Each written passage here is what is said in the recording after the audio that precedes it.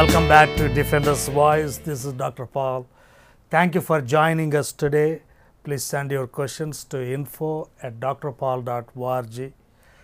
Visit our website www.drpaul.org to know more about our ministry and to subscribe to our podcast. Today's question is Russell Moore leaving ERLC. Is it a good thing? Very good question. Russell Moore announced his departure from Ethics and Religious Liberty Commission, which he led since 2013. For many years, he has become a lightning rod among evangelical Christians. He criticized Trump when other evangelical leaders were silent or supported Trump. He shouted at Southern Baptist leaders, "You are normalizing an awful candidate. Trump is an awful candidate."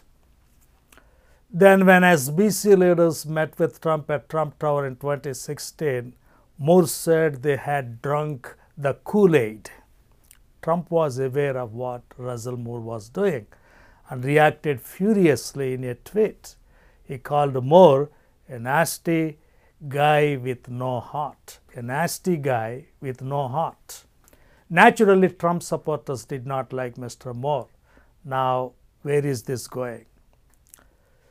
He is going to work for Christianity Today magazine, a magazine that has been leaving many biblical standards to appease the progressives.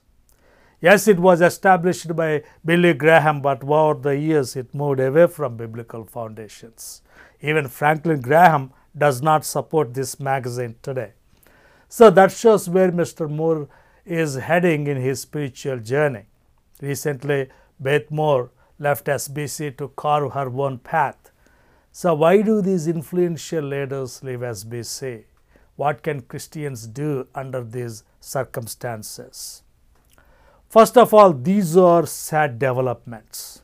Apostle Paul wrote in 1 Corinthians chapter 1, "Now I beseech you, brethren, by the name of our Lord Jesus Christ, that ye all speak the same thing, and that there be no divisions among you, but that ye be perfectly joined together in the same mind and in the same judgment."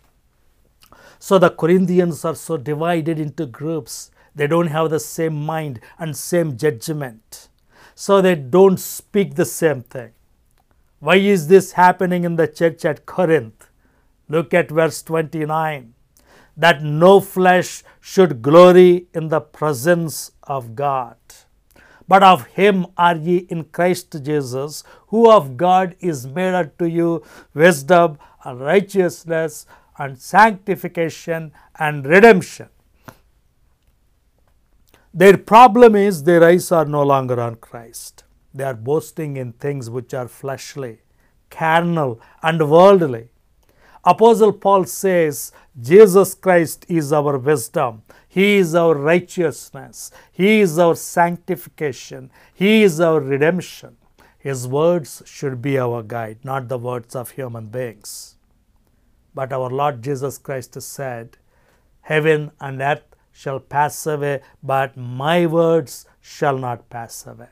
That's from Matthew chapter 24, verse 35.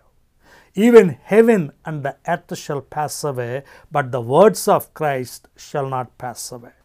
We can see the divinity of Christ in these words. His words are more important than the words of any other human being. We should not make Trump test the litmus test for Christian faith.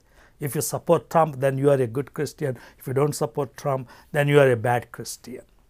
God has not built his church on Trump or any other human being. Lord Jesus Christ is our foundation.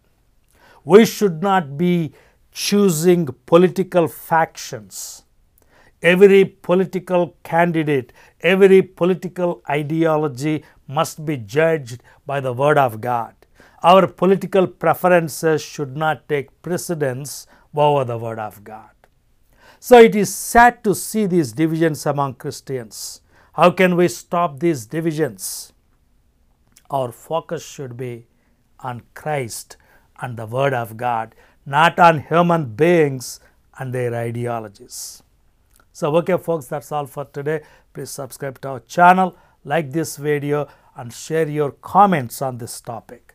Thank you and God bless you.